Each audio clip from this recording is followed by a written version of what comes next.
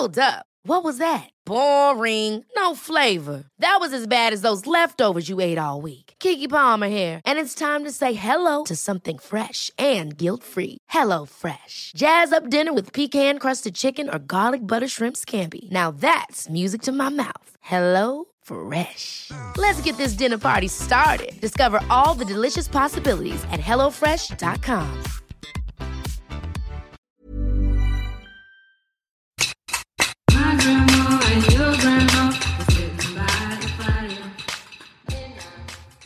Welcome to The Happy Vagina, where we shame bust thoughts and feelings around all things sex, sexual health, gender and body judgment. We share honestly about our experiences, so you can do the same, leading us all to better health, better sex and better lives. I'm Mika Simmons, and today on The Happy Vagina, I am honoured to be speaking to George Robinson, painter, writer, actor and therefore rising star of groundbreaking Netflix show Sex Education. Hi, George. Hello. Hi. Welcome to The Happy Vagina, brave man that you are. So brave in so many ways, but mostly I feel that you're brave because you were the first human of the male persuasion who agreed to come on the show. So thank you, George. No problem. It's an honour. How are you feeling today? Yeah, not too bad.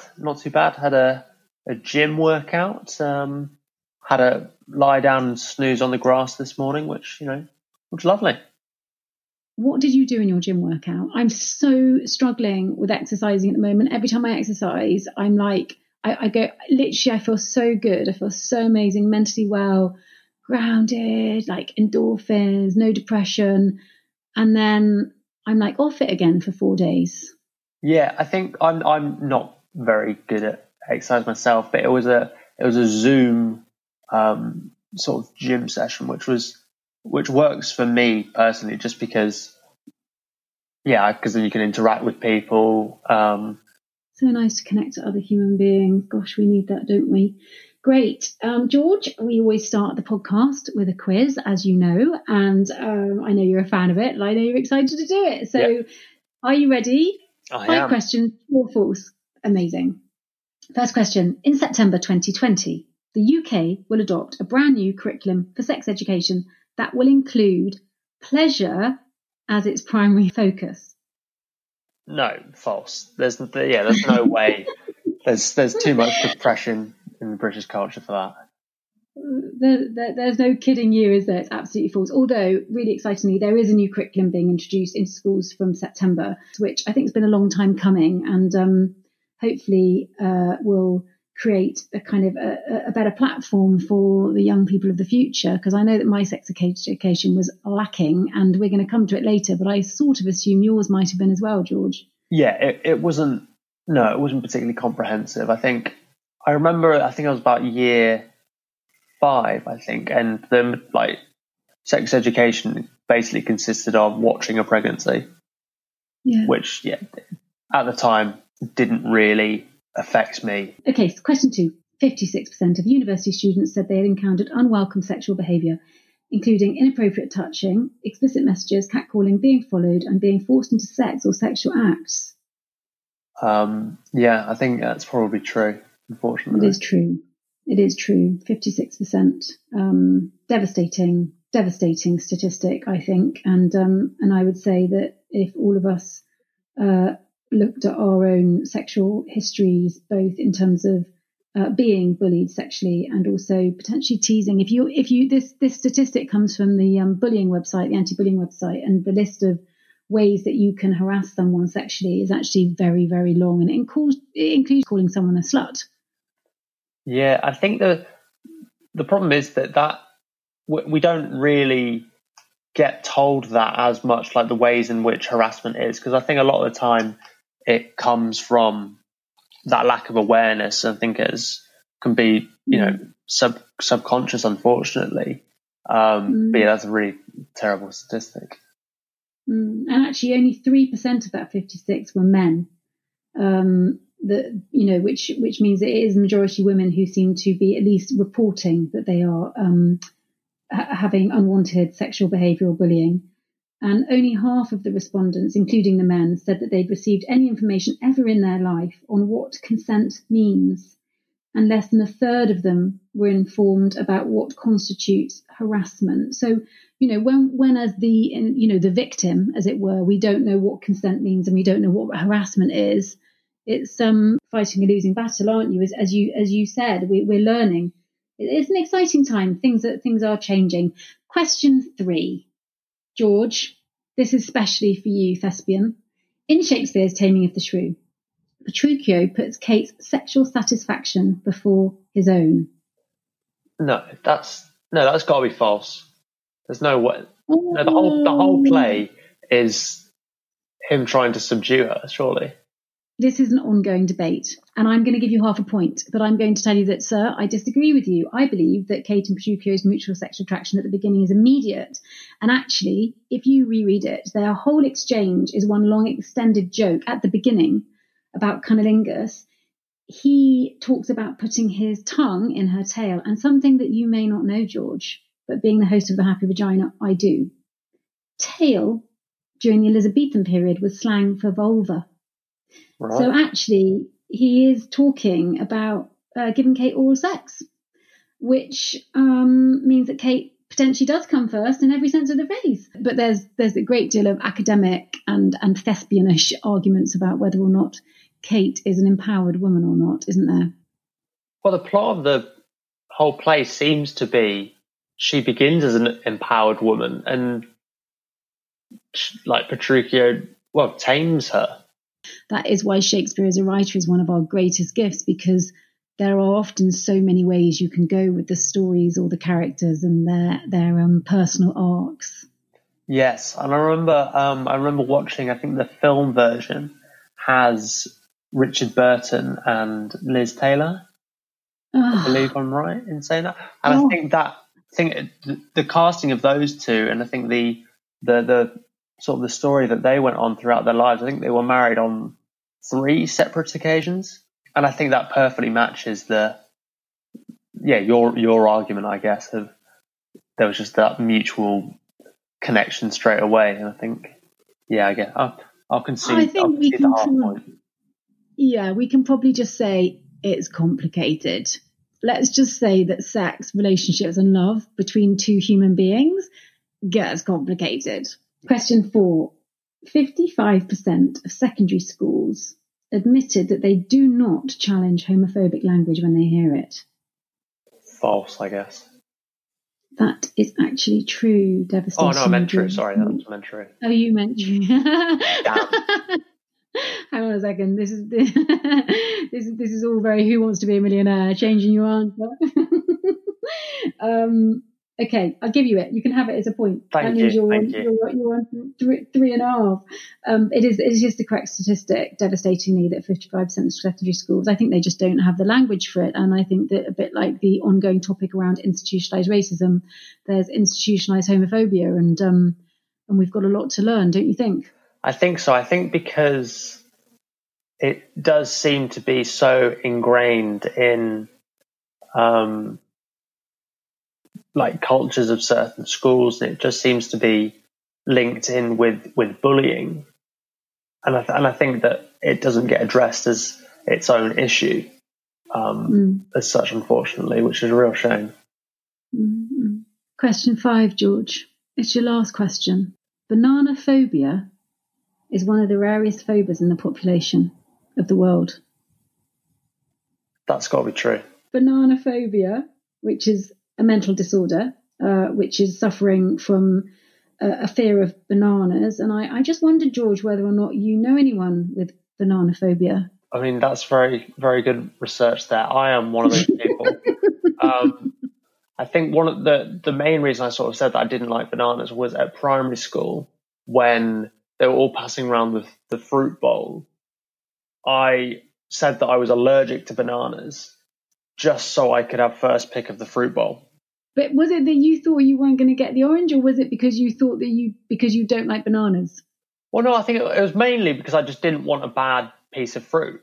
I can tell you, George, that I absolutely love bananas.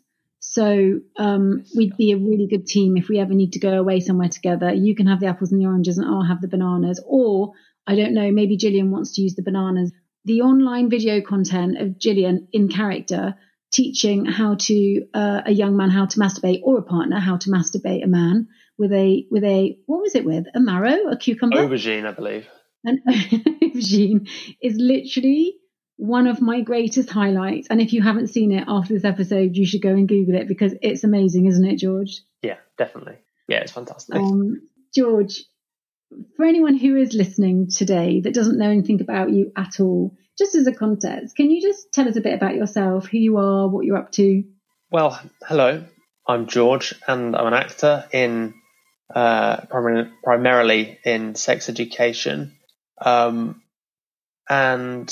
I guess, well, I'm a wheelchair user, tetraplegic wheelchair user, after I was injured playing rugby in South Africa, where I broke my neck in a tackle. But since then, I've come through the hospital system, went back to school, did a bit of university in that. Now I'm pretending to be people. Being in a show like Sex Education and the storylines around it must have really affected your experience as a human, like really dramatically changed how you relate to yourself. Would you say that's true? Yeah, I think for a number of reasons, really. I think because sex education is my first role, that sort of obviously profoundly affects you. You go from someone who wants to be an actor to an actual actor with like an IMDb page and all of that, which is a bit of a shock. But also because I was only injured in 2015 at 17. I felt like I was not only new to the whole acting thing, professional acting, I was sort of new to the disability thing. So all of a sudden, you're sort of thrust. I was sort of thrust into the spotlight of being a representative of this demographic of people who, until like a few years ago, I had no true association with. Yeah, it was cool. But I suppose after your accident, and obviously you had a period of being hospitalised and also then needing to recover, and then as you've just said that you got the show relatively quickly, really, after that happening. But when you were in hospital or when you were recovering, there must have been moments, George, where because you've wanted to act for a long time. It's always been your passion, drama, right? So there must have been moments when you felt frightened, not to want to put words into your mouth, that you wouldn't be able to follow your dreams? Or did you never think like that? Did you always just think, this isn't going to stop me from doing exactly what I want to do? I think it was a bit of a mixture, actually. I sort of very quickly realised that this was going to be it potentially for the rest of my life, and you sort of just got to get on with it, I guess. I mean, there's obviously those periods where you feel sort of bewildered by everything, and I think everyone goes through that to some extent, of looking out to the future and being like totally uncertain about anything. But yeah, I think it was always one of those things where I would wanted to try my hand at it. But I think more than anything, during those months, 10 months or so I was in hospital, the main thing was just sort of get back to school. I was injured, in the summer between year 12 and year 13. So the main thing of that period in hospital was just me thinking, right, I've got to get back to school, just finish that, get that closure. And the acting part came sort of part of one of my A levels was drama.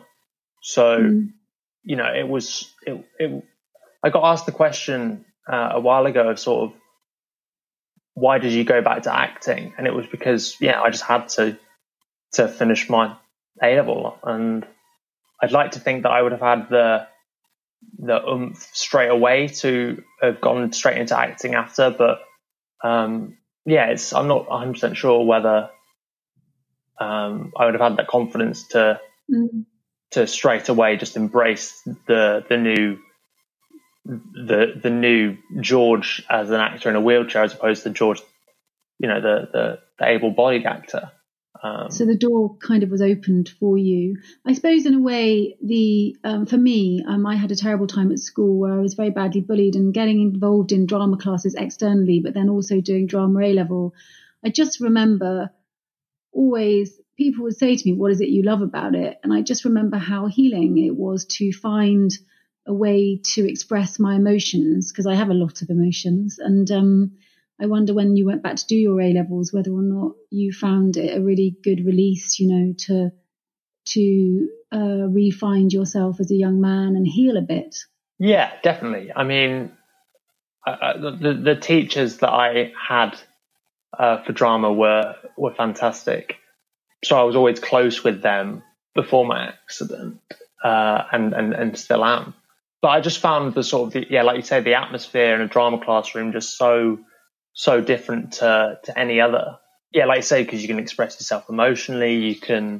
You're in a collaborative atmosphere where everyone is just chatting, talking, and I think it has an aspect of drama that is completely different to nearly every other subject that you have at school.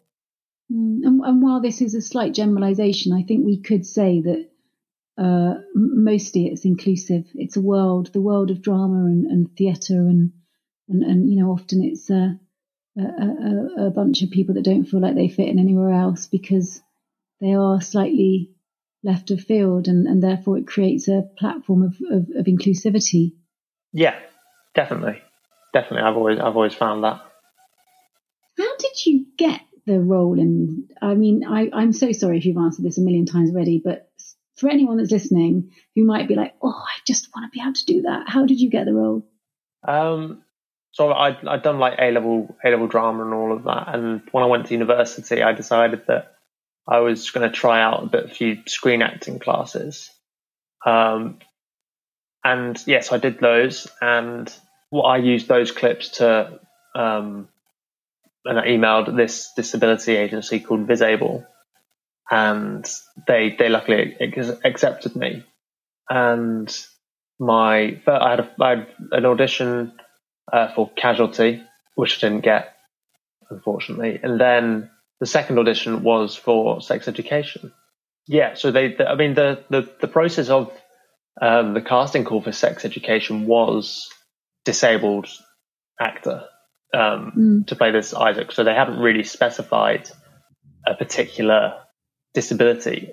So they basically just sent out the personality traits of Isaac, and when I got it through, I sort of immediately understood Isaac. I got him. I knew who he was and how I wanted to portray him. I love it when that happens.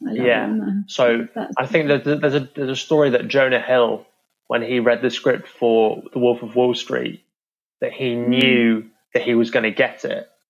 And the reason he said that was because he was determined to kill anyone who got it before him. And I think it was sort of a similar mindset for myself. It's mine. So actually, quite interestingly, by the time you got to university, your drive and impetus to get to your dream had actually kicked in. I just wondered, for you as a man, in terms of one's self-esteem, how achieving that has changed your relationship with yourself. You mentioned, some of the potentially, in inverted commas, negative things around being slightly startled by being thrust into the public domain and the work and having an IMDb page. But, for you, how has it changed you to have the affirmation of one of your dreams come true? I think it's sort of, like say, affirmation in terms of, right, I've got something to do now, as opposed to sort of wandering around aimlessly, trying, and to have that sort of affirmation in terms of, you're actually good at what you want to do, is nice. I've always found it a bit odd just in terms of No, but I adjusting to like these new that. surroundings. Yeah, but I love the spiritual kind of, I mean, I think that we are on earth to work and share of ourselves and our talents and our spirit with people through many different ways. But one of them is definitely work, and it brings us great joy to have the nod that the gifts and the talents that we have are usable. It's really a beautiful thing, and I'm so happy for you that your first experience or early experiences around acting are being so well supported, because you're absolutely fantastic and you deserve it. This is Paige, the co-host of Giggly Squad, and I want to tell you about a company that I've been loving, Olive and June. Olive and June gives you everything that you need for a salon-quality manicure in one box. And if you break it down, it really comes out to $2 a manicure, which is absolutely insane. It's also so easy to get salon-worthy nails at home with Olive and June. The difference between how your nails used to look when you did them yourself and now with the Mani system is a complete game changer. The best thing about Olive and June, too, is it's a quick dry. Dries in about 1 minute, lasts for 5 days, and full coverage in up to 1 to 2 coats. Visit oliveandjune.com/perfectmani20 for 20% off your first system. That's oliveandjune.com/perfectmani20 for 20% off your first system. Hold up. What was that? Boring. No flavor. That was as bad as those leftovers you ate all week. Keke Palmer here, and it's time to say hello to something fresh and guilt-free. Hello Fresh. Jazz up dinner with pecan-crusted chicken or garlic butter shrimp scampi. Now that's music to my mouth. Hello Fresh. Let's get this dinner party started. Discover all the delicious possibilities at hellofresh.com. I think obviously sex education is a lot about first sexual experiences, and also both seasons really highlight the implications of sexual bullying, which we've touched on at the beginning of this episode. Georgia, you went to an all-boys school, didn't you? Yes, yeah, I did. And I wondered what impact that may have had on your first sexual experiences and what they were like. I think sort of naturally within an all-boys school environment, there's a lot of I just hate the word banter, but sort of toing and froing of jokes, and a lot of that is sort of centered around girls getting with girls, all of that. So I guess in terms of that, it can become a bit of a toxic atmosphere at times, perhaps. But I think that the best way of doing that is by just speaking out. If it was more along the lines of harassment than just banter, did you know at that stage, had anyone told you that actually this is not kind and actually worse is harassment? I think so. I think as I went through, you're able to sort of poke your head out of that cloud of banter and just sort of say, right, is that right? Is that wrong? And I think, particularly for myself and a lot of my friends, we were able to sort of say that that's not actually on. And I think sort of that period in people's lives where you're going through puberty, you're all discovering yourselves and what you're attracted to, what you're not, or whatever. And did you speak out when you saw injustice? Was that something that you felt a calling to? I think so. I mean, it's a long time ago now, but I do think that at times when girls were being called names or being referred to as easy or whatever, there were points where I sort of had to just mention to my friends like, no, that's not particularly on, mate.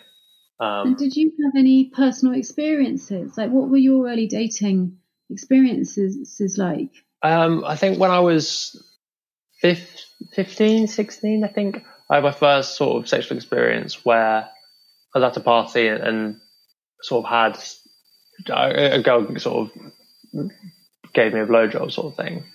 And that was all really new to me.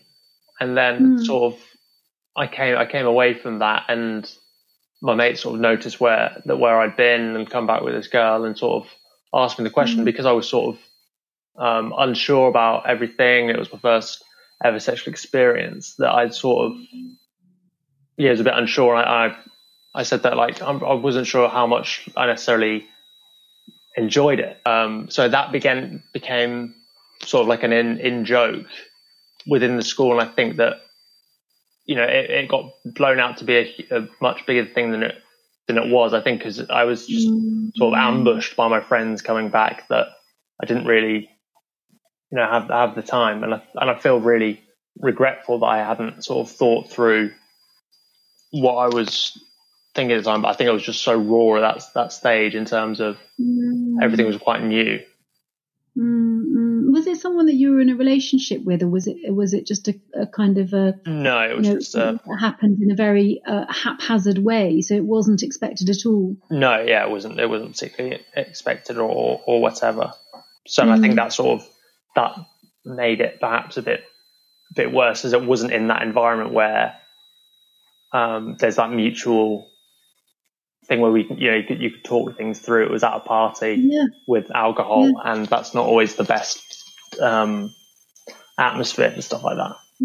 Yeah. Had you been feeling under pressure in terms of conversations at school to take next steps as a young man around sexual activity? Like, did you feel like you should be doing it? I guess. I mean, not particularly. I was always quite comfortable within myself to sort of think, right, I'm not going to go out of my way to make something happen if it's not organic and it feels sort of rushed and a bit seedy and horrible. So I was always quite comfortable enough to sort of, right, then I'll wait and see.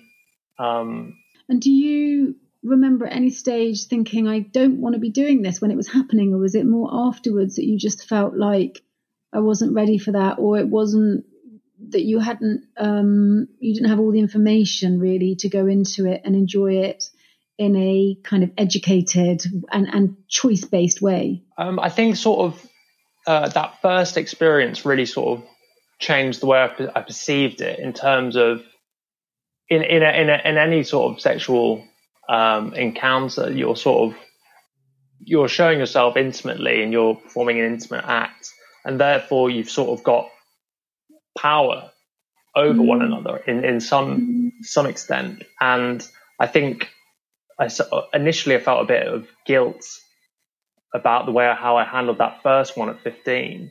So subsequently I was always a bit more cautious about how, I was in terms of how that made the girl feel. I didn't want to abuse that trust. Did you feel guilt? I've heard you that you felt guilty about the fact that the very private experience that you then shared with some friends, because you were, I would suggest, slightly overwhelmed, then got blown out of proportion and potentially went into a kind of shame game. Yeah. But did you ever feel any guilt or tenderness towards yourself that you'd potentially gone forwards before you were ready? I wouldn't say so particularly. I think it sort of it happened when it happened, and I don't necessarily regret what had happened, but I guess I'd sort of think that I could have possibly handled it better at that time. Yeah. Do you think that if you'd have had better sex education at school, that would have prepared you better? Yeah, I think so. I think discussing those acts. I mean, I think the problem at most schools like that is that, the teachers get just as embarrassed as the students at times. And I think the discussions that need to be had need to be sort of a bit more intimate, or else everyone's going to be making up for themselves. Everyone's going to be making mistakes, which isn't bad to do. But I think when the repercussions of that and the fallout of that is, a lot of, abuse or bullying or jokes being made. With some very it's a really sensitive thing, isn't it? Because what we're talking about are young people very rapidly through hormones kind of becoming adults, but with a still very immature mind, and therefore trying to find the balance between the education that is absolutely imperative and essential so that sexual harassment and bullying and shaming doesn't happen within the school culture. At the same time, you've got young people that aren't mentally prepared yet to be thinking quite that seriously. And I suppose one of the questions for me, especially as I go through this journey on the podcast, is whether or not schools should be teaching it at all, because we're kind of assuming that the teachers are well. You know, like really to ask somebody to be teaching intimacy, and really that is what we need. We need young people to be taught how to explore their own desires and be okay with what's okay for them on an intimate level, sexually, physically, friendship, everything across the board. And, you know, to expect a teacher, whether they be a biology teacher or not, to be the person who delivers that message to a classroom of young people feels pretty unfair to me on the teachers. Yeah, it does feel like it's the wrong environment. It's not the same as talking about other things and other subjects. And a biology teacher is more concerned with like bloody photosynthesis than the ins and outs of like a clitoris. So, you know, it needs to be done in the right environment. And I think people, to get a professional who has studied about that and not assume that these adults who, you know, may well be flawed in themselves. I mean, you see the wonderful scene with Mr. Hendricks and Miss Sands, where particularly Mr. Hendricks is just as clueless as some of the students in regards to sex education. So it does feel like it needs to be in a bit more of a welcoming environment. But that's not to say necessarily that it's the parents' job necessarily, because I think sometimes it's just it's too close. You don't want to be necessarily chatting with your dad about, you know, all of that stuff. Maybe what we need is a multi-layered approach, you know, so that it's not, because at the moment it feels like it's pretty two-dimensional. It's kind of like that's the class and that's what you do. And, you know, I'm keen to see what happens with the new curriculum. And then just going back to Mr. Hendricks, because you've mentioned him, I just want to say one word, which is Baba Ganoush. Baba Ganoush.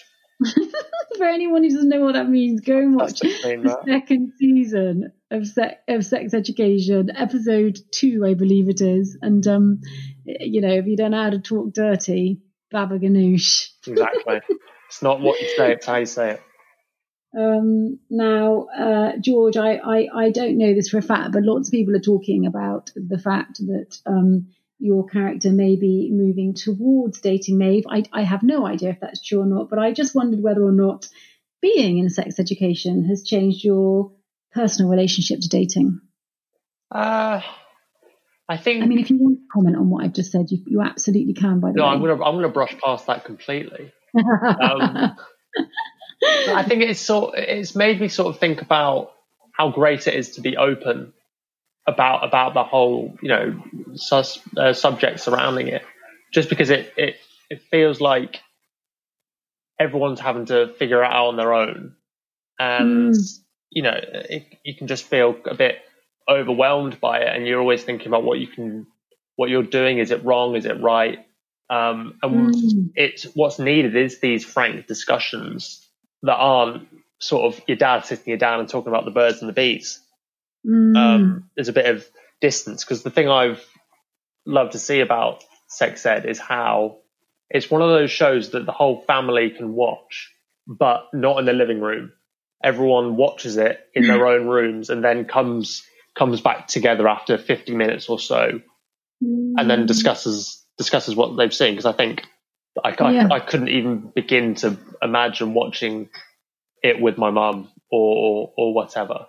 It's funny, isn't it, that technology kind of allows that to happen. I have to say, and I said this on the pod when Amy and Tanya come on, that I'm quite naughty with technology, that I'll often be doing more than one thing at once. So I'll often be watching something on the telly and also working on my laptop. And I fundamentally cannot do that with sex education, because visually it's so ripe and just so full. And if you only listen, then you miss so much of the intimacy and the comedy, which for me is a great joy, because I struggle with the way that we are so dependent on tech now, particularly for me. I miss books, and I find the kind of dating apps things really, really challenging. And while it won't ever replace sort of face-to-face flirtation, it does seem to be the way that we are going. And I just wondered what your experience has been on dating apps. Yeah, I think, like you say, I think it seems to be a bit of a flawed concept to a degree, because it can't, as much as it tries to, it can't replace that human interaction. Because, at the end of the day, all a person sees on that is the picture that you've put up. So it's, you're constantly, when you're on it, you're constantly thinking, how do I look? How do I come across? What do they look like? Oh, are they, such and such? They look like, this or that. Mm. So I'm not on them anymore. But I did go through a stage where I was on Tinder, actually during my time in hospital, which was a sort of, a weird thing, because at that time I didn't have any photos of myself post my accident, which was, it seems a bit obviously weird in terms of I wasn't presenting myself in the way that I was at that current state. And I think that works, on two levels, in terms of I didn't physically have any photos of myself, like looking, anywhere near presentable. Mm-hmm. But also I didn't really. So were you? Was it just kind of I'm really interested about the fact that you were on a dating app while you were in hospital, and I suppose that in order to have some communication and a sense of normalness, that would be one way to do it. And I really get that. And I just wonder whether or not with the photos, were you aware that the image that you were presenting, did you have any inner conflict around it, George, or were you literally just getting through each day and that's the pictures you had? I think later on I sort of had a bit of inner conflict when I was sort of talking to someone that I'd matched on it, and was sort of like, wait, what am I doing this for? I have no intention of, presenting my real self. I was still chatting. I didn't, mention anything about my injury or anything like that. So I sort of had those periods of reflection when I sort of thinking, what do I want from this? Like I say, I didn't really want to meet up, or I didn't really want to let that person into my life in that sort of intimate way. So I did a sort of periods where I was, unsure whether I was doing the right thing, or whether I was perhaps even using that person as a means to entertain myself. I didn't have, obviously I'm in the hospital, so I've got nurses sort of around. I was only 18 at the time, so there weren't a large amount of people my own age. So to fill a hole in a way. Yeah. It's hard to say, really. I think it didn't. I guess it worked in stages. I mean, obviously, because I didn't see any longevity in that, I think they all inevitably seemed to have fizzled out, just because of the nature of them. But yeah, I think from day to day it seemed to work, because it passed the time. I'm really happy that you found your way back to a kind of a level of integrity around all that stuff, because I think ghosting on apps and people using it as a fix is actually really damaging for all of us, both the people that are doing it and also the people on the other end of it. And, absolutely. And it doesn't fill the hole. It doesn't fill the hole. And George, what are the things today that fill your hole? Wow, that's a nice way of putting it. Spiritual hole, and spiritual and emotional hole. We don't need to get too graphic. Well, I think particularly, at the time, like during this time of, sorry to say, but lockdown, there's elephant in the room, I guess. Is you just spend time talking to, the people you love, your friends, and that, and anything outside of that sort of comes as a bonus. And I think I've matured since those days. I've begun to understand myself. I've embraced myself and how I present physically. Obviously, I haven't changed at all. Emotionally, I'm still the same person as before, but I think I've just sort of understood my place and how I react to others and how, my actions influence others. I understand that you are meant to be filming season 3 right now, and that will have had an impact. But to a certain extent, I think those of us who've experienced physical or mental health issues in the past, who have been caged by them to a certain extent, as in not as able to go about life in a normal way, whether that be through severe depression and anxiety or a physical disability like you, to a certain extent, I'd say you were probably quite prepared for this period of lockdown, because you've already got the tools in place to cope. Exactly. I mean, I've already done a 10-month stint in hospital in one, so what's another 3 or 4 months? And we do know that season 3 is going to be recording, and I've run out of time, which I'm absolutely devastated about. But George, do you have any spoilers for us for season 3? More sex, more education, more Netflix. More sex, more education, and I would suggest less Netflix and more reading. But yes, more Netflix, but mostly more sex. George, it's been really fun to talk to you, and I've had moments when I just felt incredibly moved by the things you were sharing. Thank you for being so open and honest, and such a brilliant human being. Oh, well, thank you very much. Thank you so much for having me on. It's been a joy. I'm Mika Simmons, that was George Robinson, and this is The Happy Vagina. Thank you for joining us.